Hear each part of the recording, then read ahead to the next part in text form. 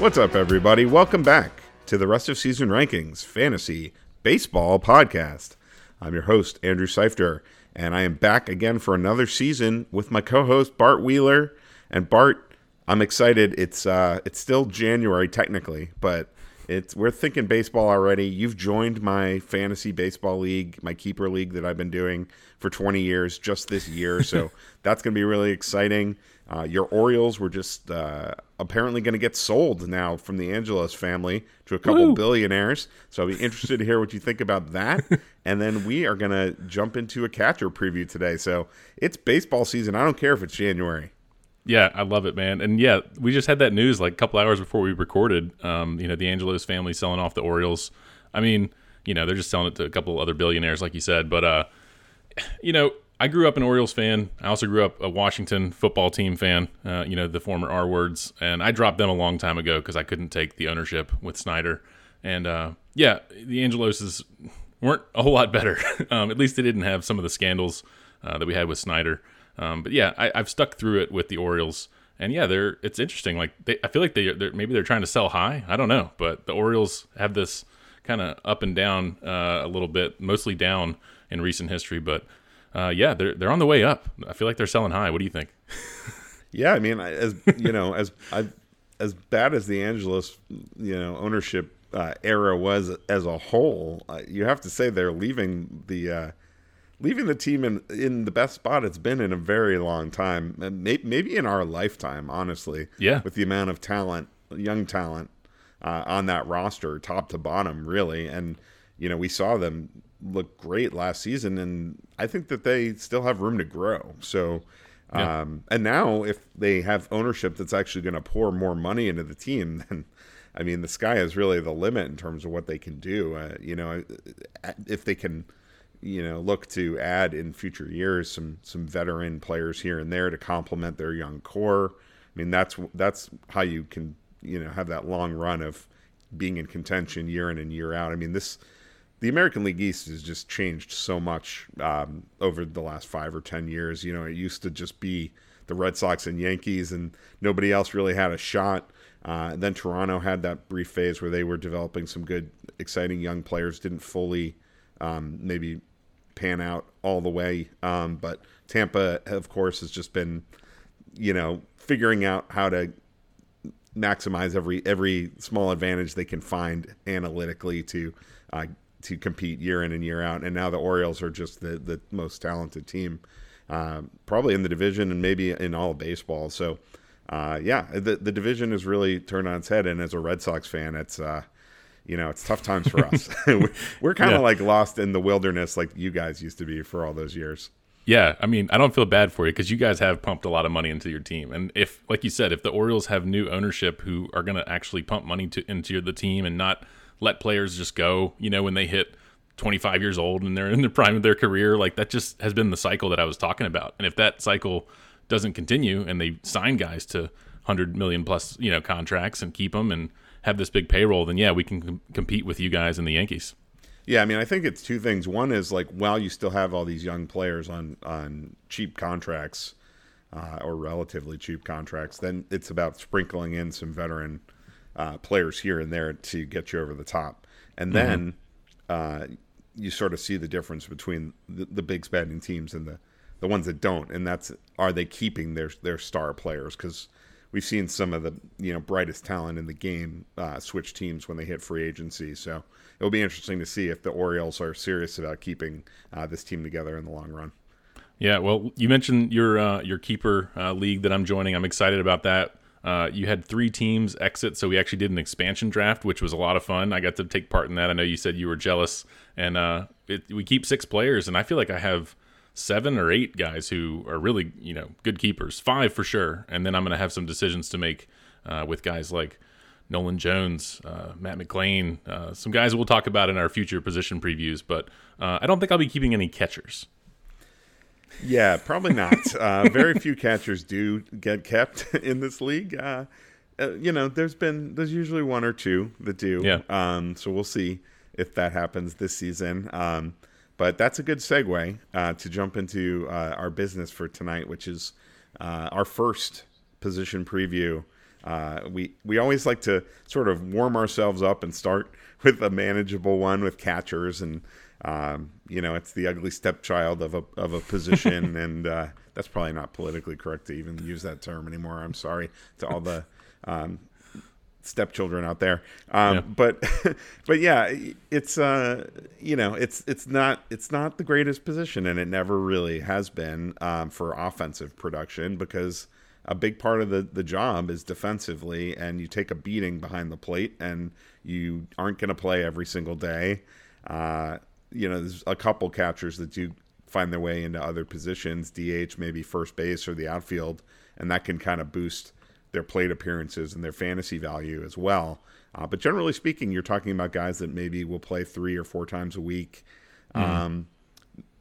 Power is not too hard to find at the position in terms of 20, 25 homer power, but it usually comes with a pretty poor batting average, a lot of strikeouts.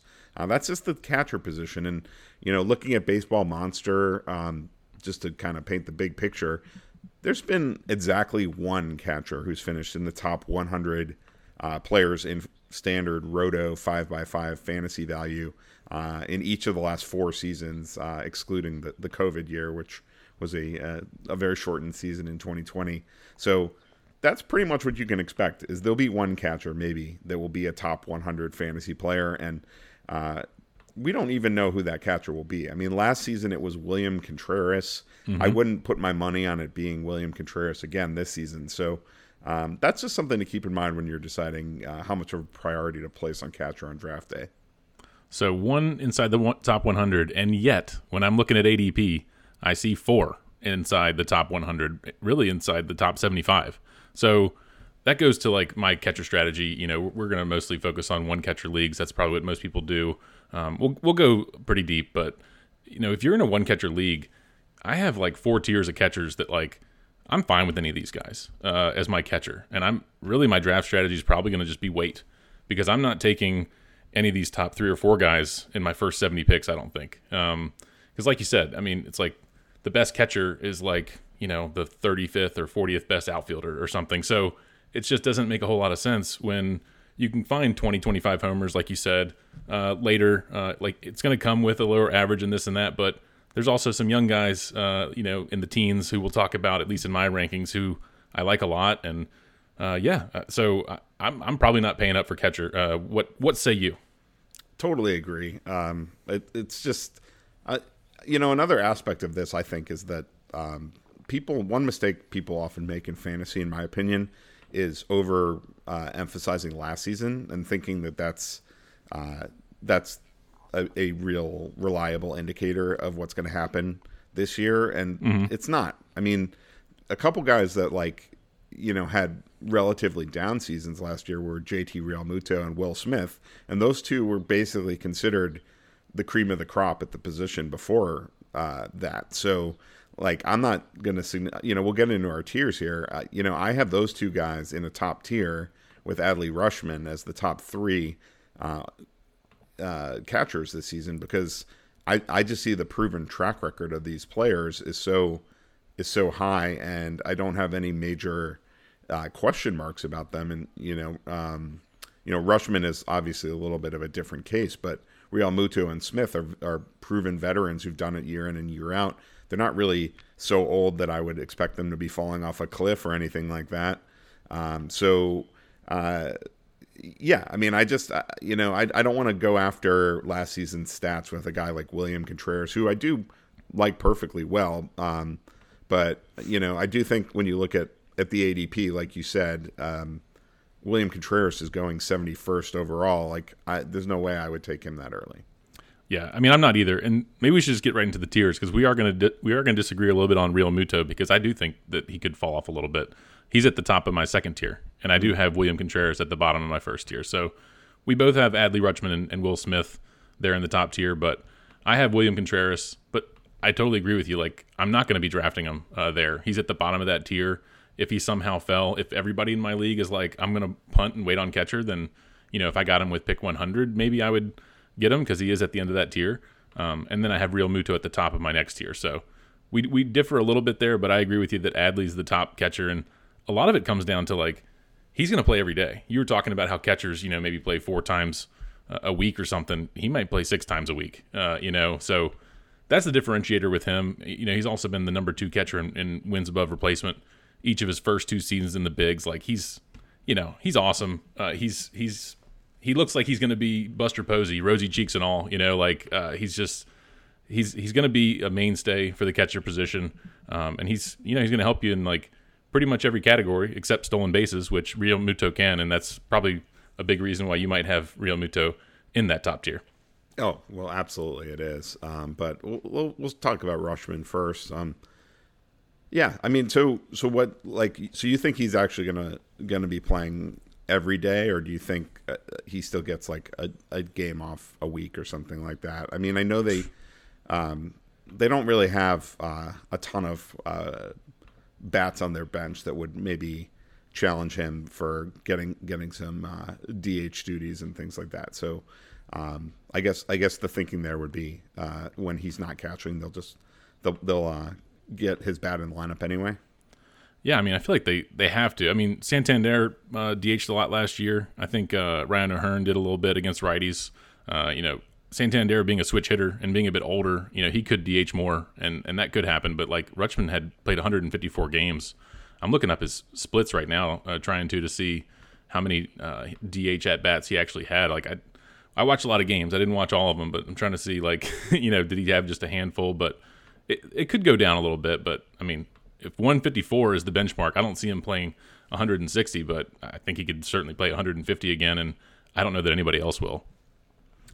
Yeah, no, that's fair. I mean, I guess it's like it really comes down to, I mean, we are still in January now. Like, do they add another bat of some kind, that can mix in more? I mean, right now, Roster Resource has, of course, Jackson Holiday is going to be in the lineup now, Jordan Westberg. So there's some young players coming in, but then they have Ryan Mountcastle as the DH right now. So I guess the question is, do they find another kind of corner outfielder, first baseman type guy that can mix in as well into that lineup? But as it stands now, I mean, you're probably right. I mean, Rutschman is one of their very best hitters in this lineup, and will be in the lineup more often than not, like he was last season. So that's definitely a big boost for him for sure. And he is my number 1 catcher as well. I just I guess when I look at him, I don't want to get into a position where I'm paying for potential. I feel like in keeper leagues that makes more sense because you can be rewarded for 5 or 10 years. But in a redraft format, I generally am not the guy who's going to bake in huge growth, even from a player as special as Adley Rutschman. So, if he repeats last season's numbers, I think that you would have to be happy with that, honestly, because I mean he was really good last season. I mean he basically immediately looked like one of the better hitters at the position from day one. So yeah, I mean, I think if he can get 20 homers, 80 runs, 80 RBIs, 275 batting average, you'd take that every day, right?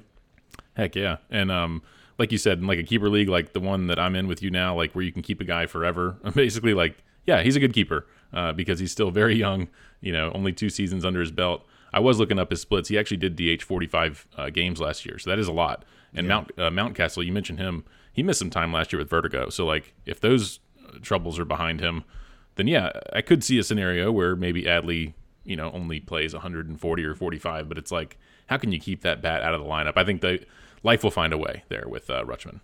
Yeah, I mean, at the very least, I would expect him to be like a top 5 catcher in plate appearances at the very least. That whether he can outpace everyone else by as much as he did last year, I'm not so sure, but yeah, it's certainly a big reason why he would be the number 1 catcher. But then also the fact, with some guys, when they get a lot of plate appearances, you worry they're going to be a drain in batting average, and that's not the case with him as well. So yeah, I mean, I certainly wouldn't discount the idea that he could break out and bump the home runs up into the 25 to 30 range, and then you're talking really elite player that probably does deserve to go in the top 40 overall. I'm not going to use a top 40 pick on a catcher, even one like Rutschman. Yep. Well, do you want to get into your number 2, or I can? Well, I mentioned it up top. I mean, I have Real Muto and Will Smith in that same tier with Rutschman. So I don't think there should be. I wouldn't draft. I probably am not drafting those guys either at their ADP, but I think it's closer for me. I guess I don't know. Like I'm still not going to be taking them there, but it's one of those things where I'm probably not drafting a catcher until I've filled basically every other position on my roster. Is how I'm looking at it. But yeah, I mean, you kind of hinted at it with Real Muto. I mean, like he was the number 1 catcher in 2022, and last year he was the number 6 catcher. But that's like not exactly a massive collapse, And I just think he's the only player at the position that has a realistic chance of going 2020. And I guess I'm just like I'm not going to buy. I'm not necessarily going to buy that a guy's going to break out. I'm also not going to buy that, one down year for a 32-year-old means that he's, going to collapse or something like that. I mean, he was still quite good last year.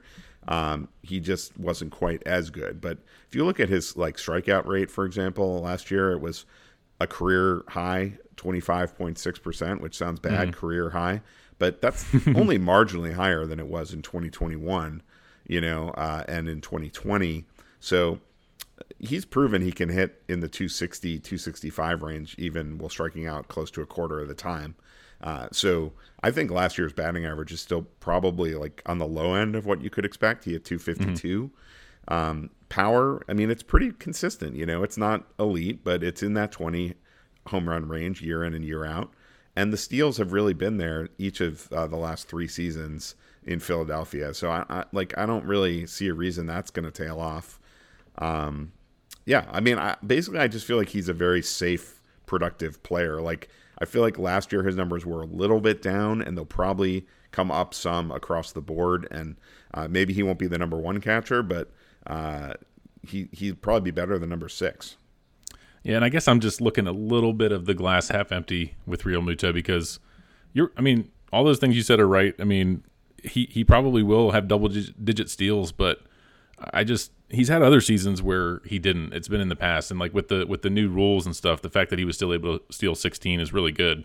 I do worry a little bit that he could be losing a step, as you mentioned. He's 32 now, so I mean, if he doesn't steal 15 to 20 bags and he steals 8 to 10, then he doesn't have that differentiator. If you look at the rest of his numbers, he just becomes remember last year we were ranking Dalton Varsho pretty high. He's not even a catcher eligible anymore, but he had the steals and then he didn't, and everything just kind of fell off for him. I don't think Real Muto will have a fall off like that, but I just think if the steals aren't there, he could be the number 10 catcher or something. So I'm ranking him at the top of my next tier. He's my number 4 catcher. So I would take Will Smith over Real Muto. Just, he's young. He's in that Dodger lineup too. The Phillies have a good lineup too, good ballpark. But I think when the clock hit me, if I were in that position, I would take Will Smith over Real Muto. That's fair. I mean, to me, it's really a coin flip between those two guys. But with Real Muto, I think even if the steals did dry up, he'd still be a pretty valuable player. I mean, I don't think, a guy that can hit 270 with 20 home runs at catcher is not bad. I mean, that's still I think that would still probably be better than the number 10 catcher, honestly. He'd be in the mix there with both of the Contreras brothers and some of these other guys we're going to talk about. I think he would have a similar stat line to those guys, if he had 5 to 8 steals. Yeah, no, that's fair. I just think we haven't really seen that decline happen yet. So yeah, I don't really feel like until I see it that I'm going to believe it's going to happen. I mean, it's certainly possible. There's a little risk there, and maybe that is the tiebreaker to go with a Will Smith over a JT Realmuto. I totally can see that. I mean, I have them in the same tier, so for me, it's really kind of pick your flavor, because I mean, Will Smith he's like you said, he is younger. He's only 28, so theoretically in the prime of his career, although maybe catchers age a little faster than the rest. But yeah, I mean, I just think with Will Smith, it's like the runs and RBIs are the main thing you're paying for there. I think his power has proven it kind of taps out at about 25, and it was only at 19 last year. So, like, I do think he's going to bounce back there. The batting average, it's been right around 260 every year, so that's pretty much what you're looking at: 260, 20, 25 home runs, and good run and RBI production. So I guess my thing is, like, I'd take the chance on Real Muto because I think he can pretty much do those same things with a few less runs and RBIs. But he's got the potential to give you 15 steals that you're not going to get from Will Smith. Yep. And I think for Will Smith, he ranked first or second in home runs and RBIs in 2021 and 2022. You mentioned how he fell off a little bit last year, but just the fact that he was top in those categories, and really, if you look at, like, even last year, like, if he hit 3 or 4 more home runs, if he played a few more games, he would have been right up there again. So the margin is pretty thin there. But they have Ohtani there now, and so, like, I'm looking at how Will Smith has been a catcher. He's started at catcher 108 to 116 games each of the last 3 years. And he's DH'd, 15 to 25 the last couple years. So if he doesn't DH, and that's Ohtani, again, it's the same thing we were talking about with Rutschman.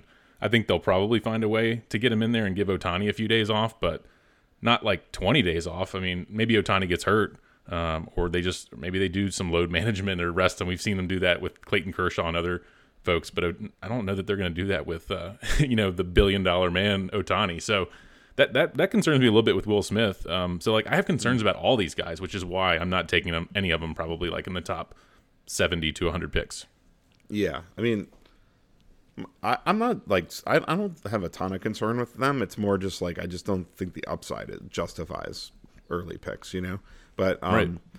with that Dodger lineup, it is very top heavy, so it does make you wonder if, like, they will try to prioritize keeping Will Smith's bat in the lineup somehow, like you said, even if he's not catching, getting him in at DH, or I don't know, can he play the field at all? I mean, can he play first base? Like, I would think catchers can play first, right? Maybe, I don't know. But yeah, I mean, he's their cleanup hitter coming into the season, so, like, I think they're going to try to play him as much as they can. Yeah, but yeah, I mean, I just. I don't know. Just going back to the Real Muto thing real quick, I just feel like it's a cheat code when you can get 15 or 20 steals at catcher. I mean, it just gives you such a leg up over everyone else on your in your league, and I don't like to be the guy that has to draft, like, those, like, stolen base only guys that give you nothing else. I really don't like having players like that on my team. So if you're able to just kind of sneakily get those steals there, it puts a lot less pressure on you to reach for steals guys elsewhere in your draft. And there really isn't anyone to do that at the catcher position. I mean, Connor Wong had 8 stolen bases for your Red Sox last year. He is top 5 in sprint speed. I was looking at Baseball Savant earlier. So, like, he's got some speed for a catcher. So, like, he maybe could steal 10. But good grief, like, he's way down in my rankings. Like, I don't know if we'll even get to him today. I don't know where you're gonna take such a hit elsewhere. Shea Langoliers didn't steal many last year. He's number 1 among catchers in sprint speed. If he got the green light more, maybe he could steal 10 bases, but, like, okay, I mean, he might not. So yeah, you're right. Like, Real Muto is the only one who we can really count on it, and without taking a big hit in any other category. Yeah, I mean, I might, honestly, the next guys I would look at would be, like, kind of deeper sleepers, like maybe Gabriel Moreno or Bowden Naylor or something like that. Like, maybe those guys can steal 10 or 15 bases. Yeah, Bo Naylor, maybe. Yeah, we'll get to him. He could steal some bases too. Yeah. So you mentioned that you have William Contreras ahead of Real Muto. Yeah. So is he your number 3 catcher then? He is. So, like, he rounds out this tier for me, and then I have Real Muto.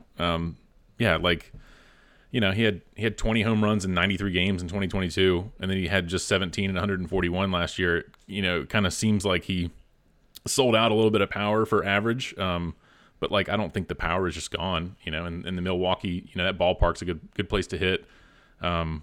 He was second among all catchers to Adley Rutschman in plate appearances last season. So if anyone, of course, anyone can get injured, but it's like he's the one who I would say is going to maybe play, quote, every day at catcher behind an Adley Rutschman. So that's another reason, like if you're in a roto league and you just want to like a set it and forget it guy, I think he can be. But I don't know. Maybe you disagree. Where do you have William Contreras? I mean, I do have him fourth. To me, he's like in a tier lower because I don't know. I just don't necessarily buy that he's. I think he's a decent bet for batting average. But like, I don't know about the power. Like maybe he can get to 20 home runs, maybe. And I worry about the RBI and run opportunities in Milwaukee. I know you mentioned it's a good ballpark, but that team is lacking in the lineup. So, I'm not sure he's going to have a lot of support in that lineup for him to drive in runs. Certainly not to the extent that Will Smith will, for example. Sure. I don't know. I think he's fine. But I just don't. He just doesn't do anything that really stands out, in my opinion. And I think that 289 batting average last year, is unlikely. I mean, that's like a best case scenario, probably, right? I mean, his expected batting average was 253. Now he did outproduce his expected batting average significantly in 2022 as well. So maybe that's something that's just not getting picked up by the Statcast data, but. I don't know. I would expect some significant batting average regression, and I just think he has a little bit less pop than some of the other guys you can look at catcher. Yeah, but like I mentioned, he and his brother Wilson did both have 6 stolen bases too, so they do contribute a handful, which also just bumps him up a little bit. Yeah, I mean he did last year. He had 2 career stolen bases before last year, so we'll see. Yeah, I can see adjusting my tiers to where I have Adley and Will Smith in a tier, and then William Contreras and Real Muto in a tier, and then these next guys, at least for me to talk about. So, I mean, I'm ready to move on if you want to go to the next tier and talk about who you have, and we can kind of see if we have similar tiers. Sure. I mean, I guess my thinking here is, I mean, Adley again kind of fits in his own category as the you mentioned Buster Posey. That's kind of who comes to mind for me too. Just the potential to be that top catcher for years to come. But after that, it's I'm just kind of weighing more than just last season, proven production. And that's why I have Real Muto and Smith. But then, Salvador Perez is another guy that I would like to have up in that tier as well. But I can't quite do it just because of his age. I just feel like, I mean, first of all, we kind of always knew that that 48 home run season that he had was going to be an outlier. But I think some people kind of still held on to the idea that he could be a 30, 35 home run guy, coming into last season. I think there were still people feeling that way about it. And I feel like now, after you look at what happened last year and the fact he's 33 and he, I know I just said Real Muto is, I don't think he's going to fall off at 32. So it's not a huge difference, but I mean, Perez is going to turn 34 early in the season, and he's just kind of always been this kind of lumbering big dude that puts a lot of pressure on his body, So I don't expect him to fall off a cliff or anything like that, but I just think, we're not going to get better numbers than we got last season from him, and those were fine, but we're talking a guy that's going to hit 250 with 20, 25 home runs. And then it becomes a question of how many runs can he drive in. And he's got a pretty good track record on that. But, it is the Royals, so I don't think you can necessarily count on huge run production numbers. But he's an accumulator at this point. He is a guy, another one of these guys that bats in the middle of the order, and they try to have him playing as often as possible because they kind of need his bat in the lineup. So he's my 5th catcher. I think he's right there with William Contreras for me. A pretty safe but unsexy pick. I'm fine with it. I mean, he's going to be behind Bobby Witt Jr. One way or another, and you got Vinny P, who might be able to drive him in if he can hit some doubles. You mentioned the power. I agree. I don't think it's going to get any better. It's not going to get back to where it was, but yeah, the consistency. He was a top 3 catcher in home runs and RBIs every season except one between 2017 and 2022. And then you mentioned last season, he still had 80 RBIs, which was second among all catchers. That's awesome. So he's kind of a boring pick.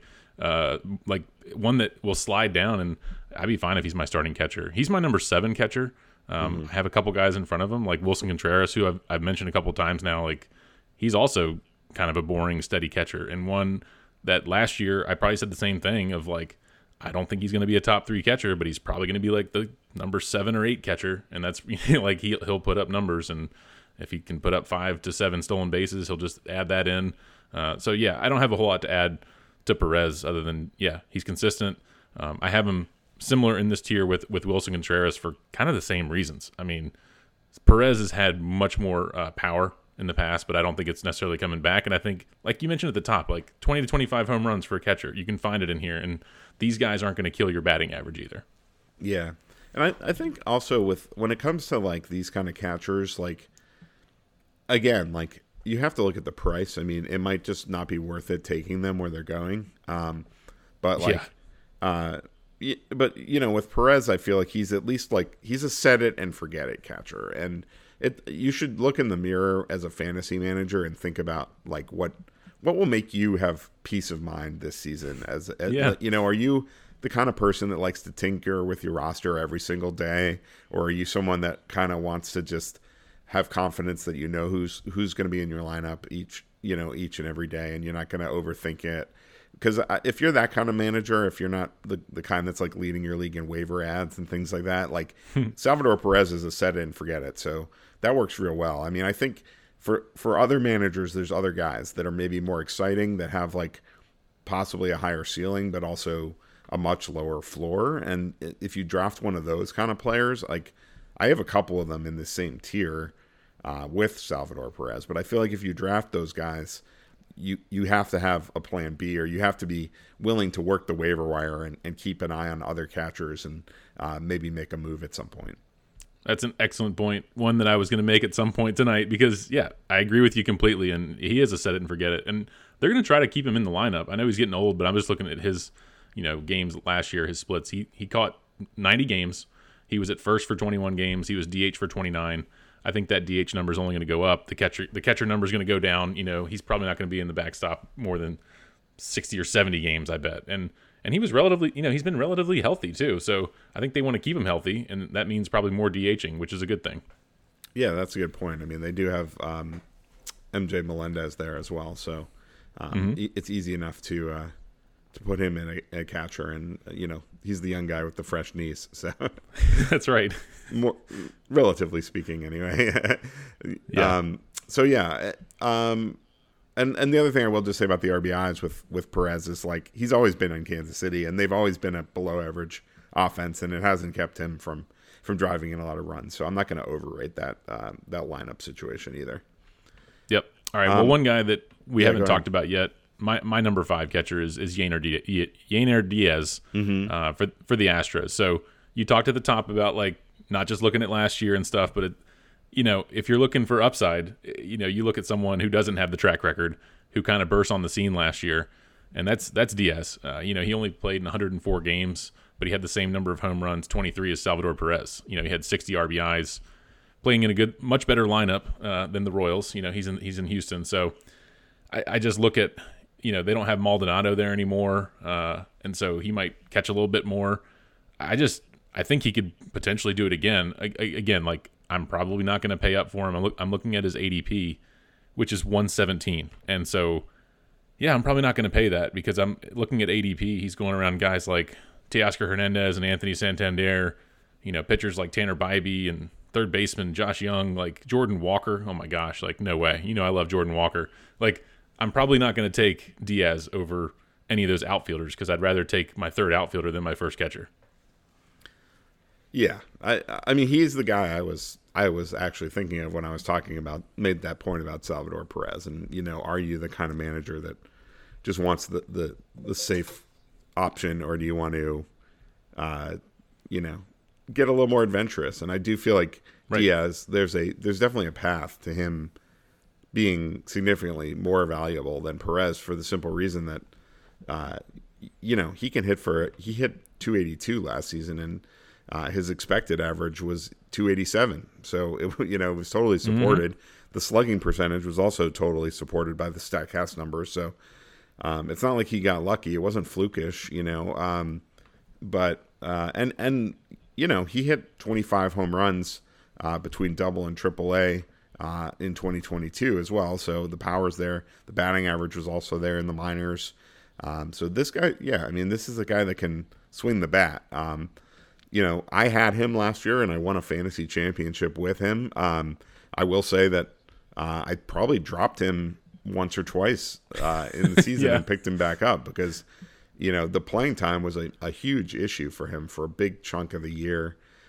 Now, you know, with the changes in Houston and Maldonado no longer there, it seems like he's going to be close to an everyday player, but we don't really know for sure. So that's just a risk that you kind of have to take.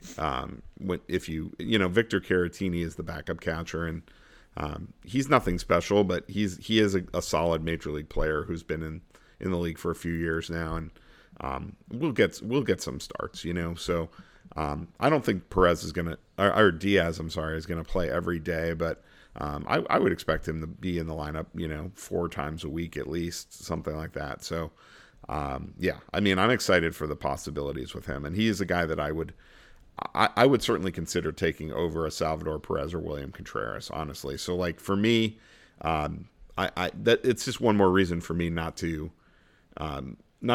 hurry out and spend an early pick on one of those other guys.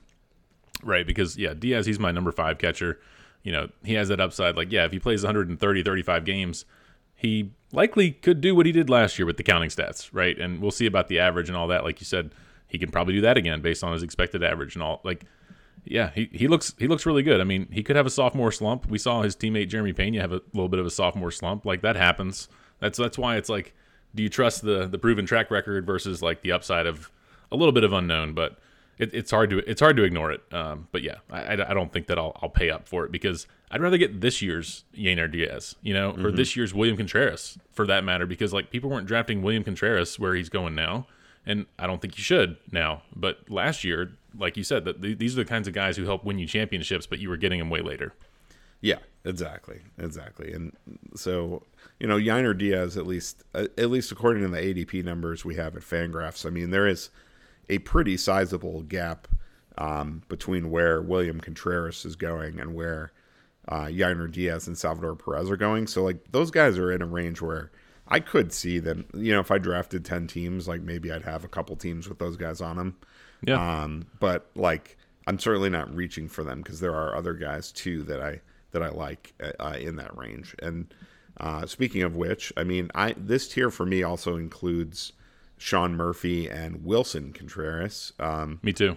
Yeah. So you mentioned Wilson Contreras a little bit. He's a player that used to be going earlier too. I mean, he was, before William Contreras was a thing, Wilson Contreras in his Cubs days was sneaking into the top 3 or 4 catchers in the rankings. I wasn't the one paying for that price either.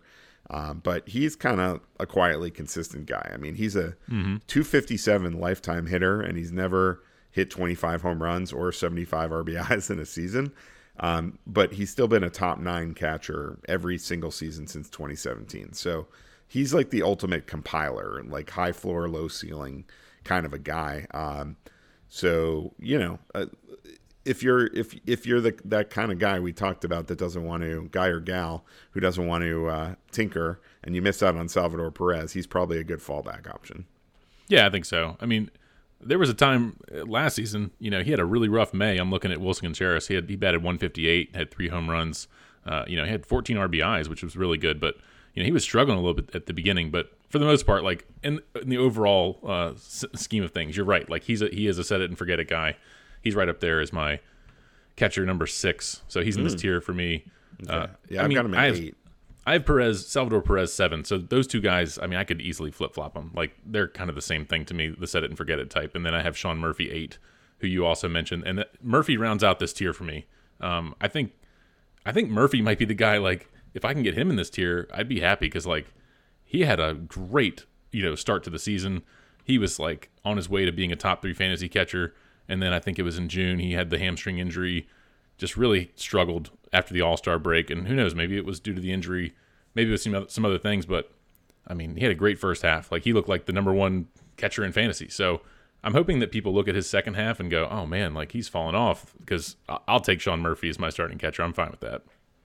Yeah, I mean, for me, it kind of like this tier is like, William Contreras, Salvador Perez, and Wilson Contreras are like kind of the high floor, boring kind of guys to me, and Yainer Diaz and Sean Murphy are like the upside guys, but you don't know exactly what the playing time is going to look like, because that's kind of the concern with Murphy, I think, is that when he did start, even before he started struggling last season, he was not getting as much playing time as I think just about everybody was expecting based on the huge contract that they signed him to after they traded for him. It just it seemed like they were really invested in him, and then he was he was just losing a lot of playing time to Travis d'Arnaud, who is a pretty decent player in his own right and is still on the roster. So, and this is a team that I don't know. I mean, maybe they have room for him occasionally at DH as well. But Marcell Ozuna's got that spot locked down right now and played really well last season, actually. So, surprisingly well, I would say, even although I had a bold prediction that he would be good last season. So, so not too shocking for me, I guess. But with their outfield, I mean, they've got really good players there. I mean, Jared Kelenic is of course the wild card, I suppose, but so maybe Ozuna ends up moving to the outfield and they could get Murphy some at bats at DH. But the point being, I do think his playing time production is a little bit up in the air, and that's kind of the main concern you would have with Murphy. But I just think like he could be so productive on a per game basis that like that's kind of okay. I mean, like even if he only plays 110 games or so, like he could still be a top 10 fantasy catcher. And then if he does end up playing 130, 140 games, then you're looking at maybe a top 5 guy. Yep. Braves scored the most runs in the league last year. Your Dodgers were second. I think Dodgers were the most the year before, but the Braves are right up there. I don't know if they'll do it again, but you want a piece of that lineup. That's a good way to get it. That's why he's at the bottom of this tier for me, though, too, because he could. The playing time could be an issue. I remember, like you said, like last year, the first week or two of the season, we were like, what is going on with the Braves? Why are they not playing him? Like, is this going to be all season? And then it quickly changed. It was like, like week 3 or so, it's like, okay, because he ended up having a really good April. But yeah, it's like you said, do you want to set it and forget it, or just have a guy where you can plug him in, and maybe there's some other guys we're going to talk about in a little bit, and it depends on also like your bench. Do you want to have 2 catchers? Are you comfortable adding and dropping a guy like Sean Murphy? Are you in a shallow league, deep league, etc.? Yeah, I mean, maybe it is that simple. Maybe it's about performance with him. Like, if he's hot, then he'll be their everyday catcher, and if he starts slumping a bit, then they'll be like, let's give d'Arnaud some at bats. Mm-hmm. So that's not a situation you see with most teams that are paying their starting catcher the kind of money they're paying Sean Murphy. So that's a little interesting. I mean, the other thing, of course, is we are still kind of projecting with Sean Murphy because during his years in Oakland, I mean, he never hit more than 18 home runs in any season. Mm-hmm. So there was a lot of hype about Sean Murphy going into last season just because he was getting out of that cavernous park in Oakland and going to a much more hitter-friendly environment with a much better lineup around him in Atlanta. So there were a lot of people that were buying in real hard on Murphy last season. There were times, like you said, in the first half of last season where that looked like it was totally warranted, and then he really struggled down the stretch of the season.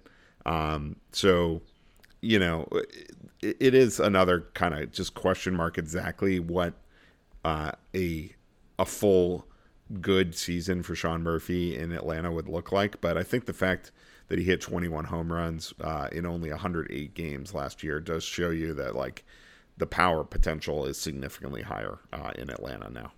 Yeah, I wonder if people were buying in because we saw, his buddy Matt Olson kind of do a similar thing. He struggled a little bit coming over, and then we all know how that story ended. And I know we'll do first baseman in our next preview, but so a little preview there. But yeah, so it sounds like we've gotten through the first 8 catchers and we have all the same. Is that right? We just have a little bit different tiers, but yeah, I think that's right. But then I guess the next tier of guys for me is guys I still am pretty intrigued by, and I would be perfectly fine with any of them being my catcher, especially if I'm one of those tinkering types. Okay, well, I mean, let's hear it. Who do you have? Okay, so I have Francisco Alvarez at 9, Okay. Logan O'Hoppe at 10, Keibert Ruiz at 11, and Luis Campusano at 12. And you might be wondering where Cal Raleigh is. I have him at 13 in another tier because Okay. the batting average is just such a wart for him that, like, even though the power is there, like, I think Cal Raleigh will finish as a top 12 catcher, but I think he'll be towards the back of that top 12, and I would rather take a shot on one of these young guys with I mean, again, talking about a single catcher league, like a 10 or 12 team league with one catcher, I'd rather take my shot on one of these young upside guys, and if it doesn't pan out, I feel like I'll be able to find at least somewhat similar production to what a Cal Raleigh could do. Okay, well, we're going to start to differ here a little bit as we get deeper. But I have some similar guys here. I mean, I have O'Hoppe and Alvarez, but I have them 11 and 12. I do have Cal Raleigh at 9, and I have Jonah Heim at 10. So I have Jonah Heim in this tier. Mm-hmm. Now, he had 95 RBIs last year, so don't expect him to repeat that. I mean, I looked it up, and over the last 10 years, only 2 other catchers have done that 95 RBI number. It was Buster Posey and Sal Perez, 2 guys we've already mentioned a few times on this podcast. So I don't think Jonah Heim is going to suddenly fit into that category, but I do think he can still have 18 to 20 home runs and 65, 70, RBIs. Like, that's a good offense too. We saw what the Rangers could do. Maybe they're not going to be as productive as the Braves, but that's a nice lineup that you want maybe a piece of too. So I put Jonah Heim in this category too, as a little bit more of a set it and forget it. But I mean, they have some young guys coming up too, some outfielders, and they might be trying to find some room as well. But I had Jonah Heim in this tier with some of those guys you mentioned. Okay, that's fair. I mean, I had him right there with Cal Raleigh, like in that tier. Yep. So not too far behind. He's another guy that, like, I don't know. I just sort of feel like last season was a best case scenario, and not just in terms of the RBIs. I think the 258 batting average was also much, much higher than he had done in any other season. So, no, I mean, granted, he doesn't have a huge track record, like a huge resume where you could say it was like this massive outlier. But I mean, he played half a season in 2021 and 127 games in 2022 and was a pretty big batting average liability both of those seasons. So, like, I don't know. I don't really see the 258 happening again. I mean, the StatCast numbers did at least back it up. So that's, I guess, the glass half full side of it. But I don't know. I think he's fine. I just think that last year was pretty clearly the best case scenario for him, particularly in the batting average and RBI categories. So I just looked at. I think he can kind of be similar to what he was last year with the power and the run production, like runs scored. But he might be more. Just kind of middling player overall, like not going to really stand out in any category. Yeah, I mean, if I thought he could hit 260s to 270, he'd be up there with a Wilson Contreras. But that's why no way was I going to put him in that tier. But yeah, I think he makes sense near Cal Raleigh. We have those guys a little bit further down. I think it's interesting you have Francisco Alvarez and Logan O'Hoppe a little bit higher because I think you're right. Like, they are some high upside guys, right? Like Francisco Alvarez finished second in home runs among all catchers. He only had 423 plate appearances, so like it's pretty incredible that he did that. But like Omar Narvaez is still there.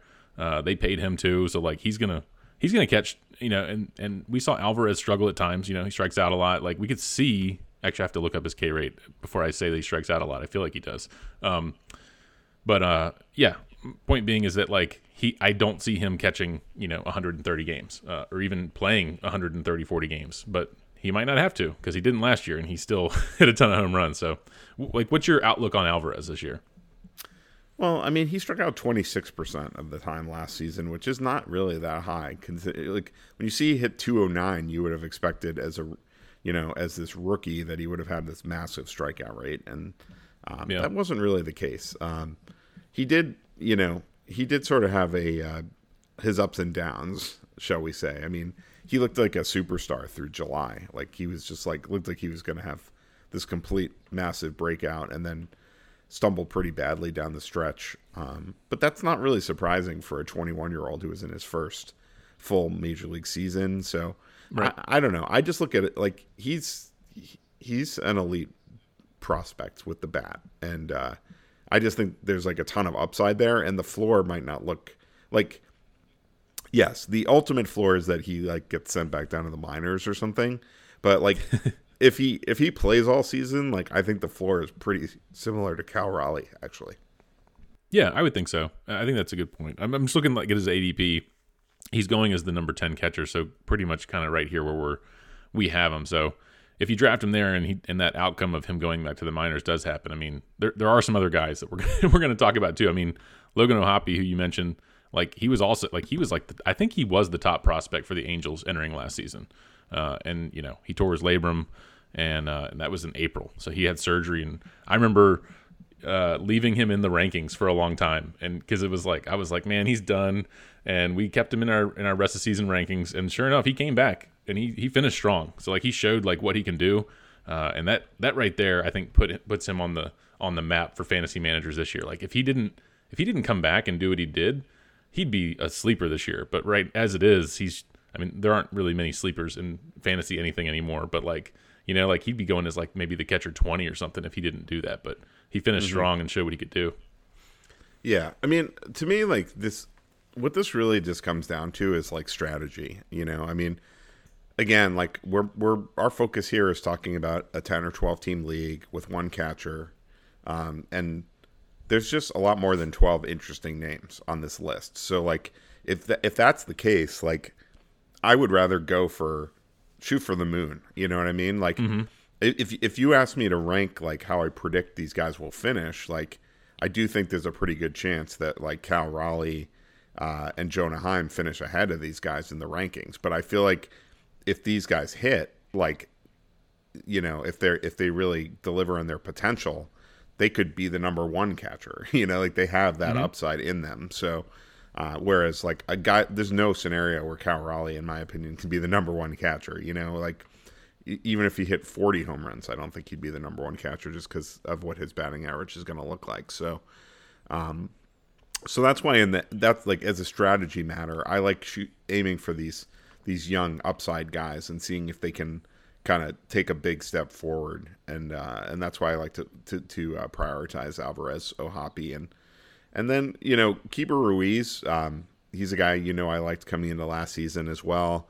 Yeah. And he actually took a pretty big step forward in the power department last season, which I don't think a lot of people saw coming. And then he also hit 300 in 63 games after the All-Star break, and that I did see coming. I mean, he's shown he's got the batting average skill, the bat, you know, he makes a lot of contact, basically. Yep. You know, he's another guy that he plays in Washington, so like the run in RBI numbers may not be outstanding, but at least, you know, when you're in those situations, you do tend to have a pretty prominent spot in the batting order, so that can maybe counteract that to some extent. So, you know, he's another guy that like maybe he doesn't have like that top 3 overall catcher ceiling, but like I think he could be a top 5 to 7 catcher if he takes a step forward. I think he would be a top 3, or could be, if he played for the Dodgers or Braves or one of these. Like you mentioned, you know, that Nats lineup it's just not very good, and that's going to hold him back. Otherwise, he'd definitely be in my top 10. He's number 13 for me in the start of a new tier. I have Gabriel Moreno, who we mentioned, like, you know, kind of similar, right? Like Moreno can push to bat 300 as well. We saw Ruiz do it, like you said, and the power was there. I loved Moreno when he was in Toronto, you know, and I thought, all right, he's coming to Arizona. My baby Diamondbacks, right? Like I talked about them a lot last year. I liked them at the beginning of the season. Said I thought they were a year away, and gosh, they made it all the way to the World Series. It's kind of crazy, but you know, now they don't have Carson Kelly there. They still have I forget who Jose Herrera is probably going to get some starts, but I think Moreno could be that guy who plays 130 to 35 games. You know, takes that step, is in the lineup a little more often. He was really good in the World Series, you know, in the playoffs. I think he had 4 home runs in the postseason, so people know him too. From if they watch the postseason, they know Gabriel Moreno. So he's 14 after Keibert Ruiz.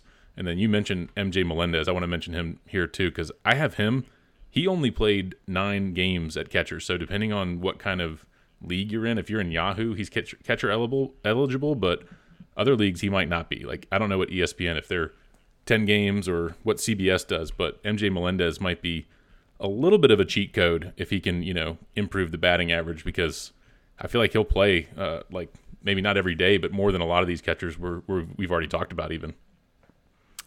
Yeah, that's interesting. I have Moreno and Melendez down in a further down tier. I do like Moreno. I just don't know if there's going to be that much power yet. I mean, I feel like he's still really growing into you mentioned the postseason power. Maybe that's the start of something. But I mean, he only hit 7 home runs in 111 games during the regular season. That's a real low number. So he seems like a very polished hitter to me, but he didn't hit for a ton of power in the minors either. So I just that's one where I kind of need to see it to believe it, that the power is going to be there. And whereas Keibert Ruiz actually showed that last season. I mean, he hit 18 home runs.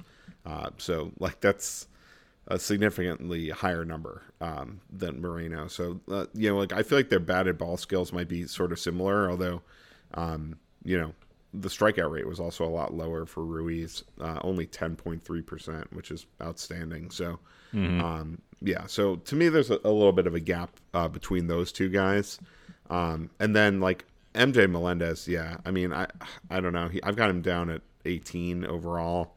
I just I was excited about him when he first came up, but he just has hit for really low batting averages since he's been in the major leagues, and the power's been okay, but it hasn't been as amazing as I thought it would be based on what he did in the minors. It just hasn't fully translated yet, and I know he's only 25, so that could change. Of course, it could change, but again, he's one where I'm probably not gonna pay for the projection. I feel like I feel like I've seen more from guys like Francisco Alvarez, Ohapi, Ruiz, and another guy, Luis Campusano. I mean, he only played 49 games last year for the Padres, but he was really good. 319 batting average, 7 homers, 30 RBIs. I mean, he hit as many home runs in 49 games as Gabriel Moreno hit in 111, So, I mean, that's just that's impressive. And, I mean, he's a guy that also, showed a bit of pop and batting average combo in the minors in AAA, both in 2021 and 2022. So, he's another one where you don't know exactly what the playing time is going to look like. I think that's probably the main concern, but he's the kind of guy I wouldn't mind taking a shot on, because you draft him, and then if he gets off to a hot start the first week or two, you could end up just riding him all season long. Yeah, I have him at 16, so he's right. We're talking about a lot of the same guys. We have them in a little bit different order, but my note that I'd made to myself on Campusano was I was also going to mention the low strikeout rate, just 12.1%, which is really good. And my note was that he has the tools to put up numbers similar to Keibert Ruiz. It's just been a small sample size in the majors. But you mentioned his AAA numbers, 21, 22, they were really good. So that's why I have him a bit lower, because Ruiz did it. We've seen it in the majors, and it's just such a small sample size that he's lower for me. But I can see the potential. And the other person who I can see potential, who I have right after him, we mentioned Bo Naylor earlier. And again, playing time. They brought Austin Hedges back to Cleveland, who's going to play. He's been there before and he's played. So I just think just like Moreno last year, he was capped by the playing time. And I think once Bo Naylor gets to be the 130 to 35 games, he could steal 10 to 12 bases like we were talking about, which is very interesting. Maybe he steals 20. He really could. So he could be that JT Realmuto. I just don't know that it's going to be this year. Yeah. I mean, I think he's a really interesting lottery pick type of a player to take if you just basically punt the position until the end of your draft. Because I mean, this is what we're talking about with these guys. I mean, and this is all part of the reason you don't need to spend an early pick on a catcher. I mean, some of these guys we're talking about now are not even going to get drafted. If you play in a 12-team league, let alone a 10-team league, and it's only one catcher, a lot of these guys are not going to get drafted. By ADP, Francisco Alvarez is the catcher 10 off the board. Gabriel Moreno is 11th. Keibert Ruiz is 12th. Logan O'Hoppy's 14th. Bo Naylor's 15. MJ Melendez 17. Luis Campusano is 18. So like those guys are probably not going to get drafted. Like a lot of those guys are not going to get drafted in your league. So like if you, for example, draft Francisco Alvarez and he starts off the season just striking out 4 times every game and gets benched or sent to the minors, like maybe you see Campusano on the waiver wire and he's off to a hot start. You just make the switch, Bo Naylor, make the switch.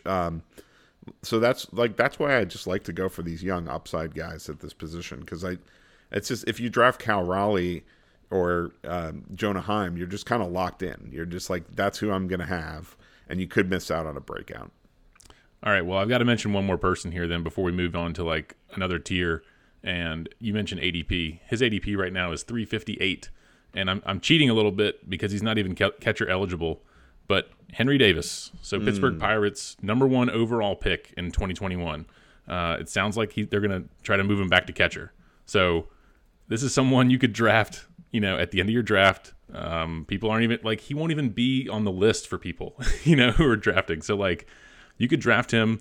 He's only going to be an outfielder, but like, if he catches 5 games in the first week or 2, okay, now you can play him at catcher. And I think he could be this high upside kind of cheat code. So like, I'm looking at him in this range as well with guys like Bo Naylor, MJ Melendez, Campusano, like all these guys, O'Hoppe. I think Henry Davis, can't forget about him because he's not catcher eligible yet, but he will be.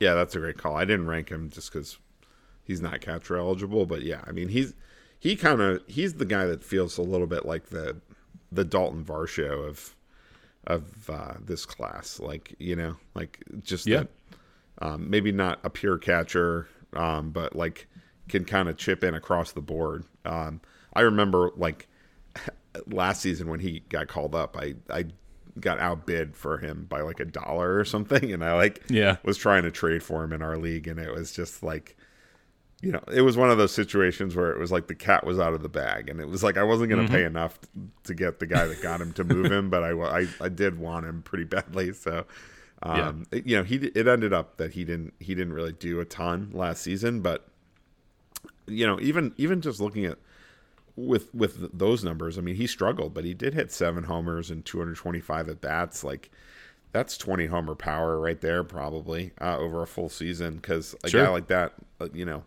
playing all multiple positions, like is going to get more playing time than most guys, and he could get double-digit steals as well potentially. Yeah, I mean, like when we talked about at the top, like guys who could get those double-digit steals. I didn't mention Henry Davis because I wanted to spring him on you here in the middle to end of the show. So there it is, Henry Davis. Well done, sir. Well done. One other guy I haven't talked about that is in the tier for me with Cal Raleigh and Jonah Heim is Mitch Garver. Oh, okay. Like Mitch Garver he's a good hitter. He's a guy that like doesn't stay healthy for long stretches, and that's kind of always been the story with him. But like, he's shown a lot of potential, a lot of power, I should say, over his career at various times, and he's slated for near everyday at bats as a designated hitter this season for Seattle, and maybe an occasional catcher as well. I think he could be like kind of a sneaky option. Like again, like he's in this kind of tier of these boring guys for me. But like, if you're not going the young guy route, I think he's another guy that could be kind of a sneaky productive guy. Yep, I have him down at looks like 19. So he's in this next tier with some guys. It sounds like we have pretty similar. Again, like maybe 1 through 18. We've gotten through about 18 to 20 catchers at this point.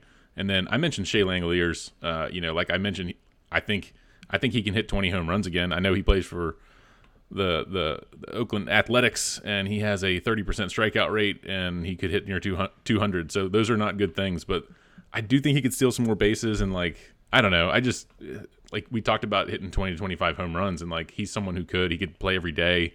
But yeah, he might not get too many runs and RBIs, but Mitch Garver, I have him next. Then I have your boy Alejandro Kirk. Sorry to call him your boy, but like, Not I know my boy anymore. not anymore. But like, I don't want to forget about him either.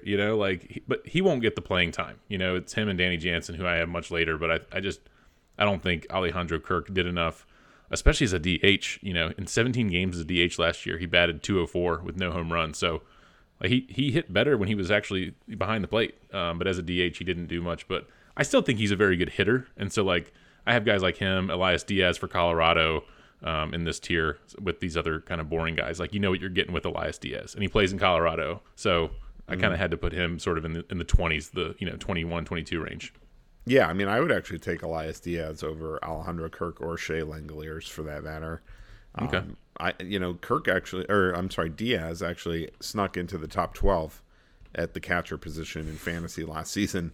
Yeah. And it's not because he's a special player, but playing your home games at Coors, that helps. So, it does. I feel like in a 2-catcher league, like he's a guy I'd be totally happy with as my second catcher. In a single catcher league, I don't think there's a scenario where I would be drafting him just because I don't really see the upside. I just think it's like a high floor, relatively speaking.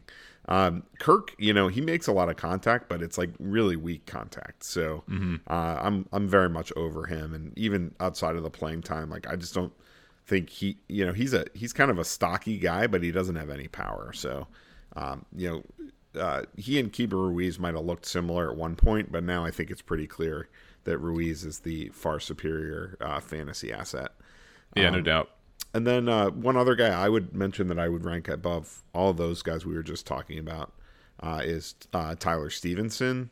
Now, he's a guy that's like a little hard to predict because he really far outproduced his expected batting average in 2021 and 2022. And then last year that didn't happen and his value really fell apart. So, and he's another guy that's kind of had trouble staying healthy as well. So it's hard to know exactly what you'll get from him, but he does play in Cincinnati. It's a good place to be. And he's still relatively young as well. So, I feel like maybe the shine is worn off on him for a lot of people. But I think he's still, like, for me, he's right there with MJ Melendez. Like, these guys haven't really put it together over their first couple seasons in the league like you were hoping they would, but there's still a lot of potential there. Yeah, that's fair. This is the third season I've been doing this with you, and I talked about Tyler Stevenson, I know, like a couple years ago when we first started doing this, and it was like, playing in that ballpark and this and that, but he didn't really do much, and then he kind of burned me a little last year. I mean, he hit for a nice average in 2022, but last year he just really fell off, didn't do a whole lot. So like I'm just more off him, but like I see why you like him. I've liked him, and I'm just like off him now. Maybe like with you and Alejandro Kirk. I don't know. That's fair. Well, if you want to have a gentleman's bet on Tyler Stevenson versus Alejandro Kirk, we could look into that. Yeah, maybe we could do batting average. We'll come up with something. We'll look into it. Yeah, I'm sure our listeners are on their edge of the seat waiting to, I know, to right? see what bet of the bottom rung fantasy catchers we're going to make. Once you get down this far, I mean, we're at like 23, 24 for me. There are a couple guys with some upside. I was mentioning Patrick Bailey before we got started because we were looking at wins above replacement, and I was like, oh, his name's up there. He's still pretty young, was a good prospect at one point. Austin Wells for the Yankees, former first round pick, should have a chance to start at least against righties. I think he'll platoon with Trevino, but like he could be really good. He's young. There's some upside, even in a part-time role. Like what if he plays 100 games?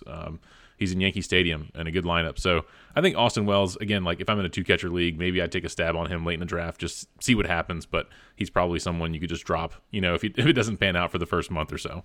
Mm-hmm. Yeah, I mean, I think now we're definitely talking about like low end catcher twos for those 2-catcher leagues. So like, yeah, for me at this point, like I might just be looking at like playing time. I mean, you're trying to find like a warm body. You know what I mean? I actually think Danny Jansen, like I like him better than Alejandro Kirk this season potentially. Oh like, man, I don't know. It's close. Yeah, I do have Kirk ranked higher, but I'm just looking at like the ATC projections, and they actually have Jansen earning more fantasy value than Kirk this season. Ryan Jeffers is another name to keep an eye on in Minnesota. I mean, I don't know how much playing time he'll get, but if he gets a lot, he could be useful.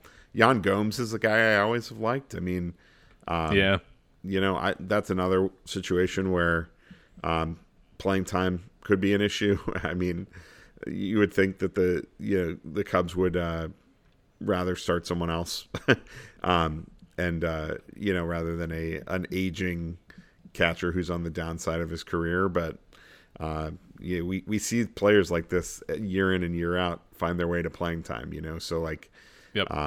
So I don't know. I mean, it's like I feel like there's going to be, a lot of the fan base that will be saying, "Oh, let's play the young guy. Let's play Miguel Amaya," and the old school management are going to be like, "No, we're going to play Jan Gomes." Jan Gomes, or down in this area, I have Gary Sanchez listed, even though he doesn't have a team right now, but like he hit 19 bombs last year for the Padres in 71 games. I mean, he's probably going to bat 200, but if he lands with a team and looks like he might, actually be on a team to start the season, I could draft him late in a 2-catcher league. If not, just keep your eye out. Like have him on your watch list, because other teams are doing the same thing. And like he's like a mercenary. He's gonna come in and he'll hit some home runs. I'll be betting on him on Dinger Tuesday. Get those good juicy odds on Gary Sanchez, because that's all he can do. But he can do it. Yep. I think. I mean, he could be Shea Langoliers, I think. Right. That's right. Wouldn't surprise me. I mean, there were times last year where he was a must-start player, believe it or not. He was at times, and that's the thing. Like you said, it's like if you're someone who can add and drop and you're really active. I mean, like you're probably the same way. You're gonna find with me in your baseball league, like we're probably gonna compete with the number of waiver moves on the season. Like that's me all day. Yeah, well, that's good, because you're taking over for a manager who was always the league leader, and that did even more than me. So we'll see if you can fill his shoes.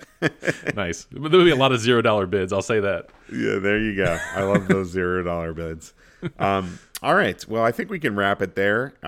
Thank you all so much for listening. We're gonna churn through these position previews over the next month and a half. We're gonna work our way around the diamond, through the infield, outfield, and then onto pitchers as well.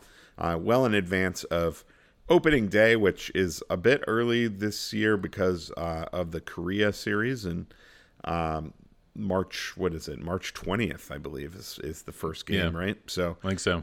So we're working backwards from there to make sure we give you everything you need to draft a winning fantasy team this year. In the meantime, if you do have any questions for us, we are always happy to answer them, prior to our rankings being officially posted up at rosrankings.com. So reach out to us if you are wondering and don't want to have to rewind on the last pod to see how we rank certain players. On Twitter, you can reach out at Andrew_Seifter. And I am at Barton Wheeler. We appreciate everyone listening to the podcast. If you like the show, please follow, share, rate, and review. We are out of here. We gone. You've been listening to the Rest of Season Rankings podcast. Go to www.rosrankings.com for more.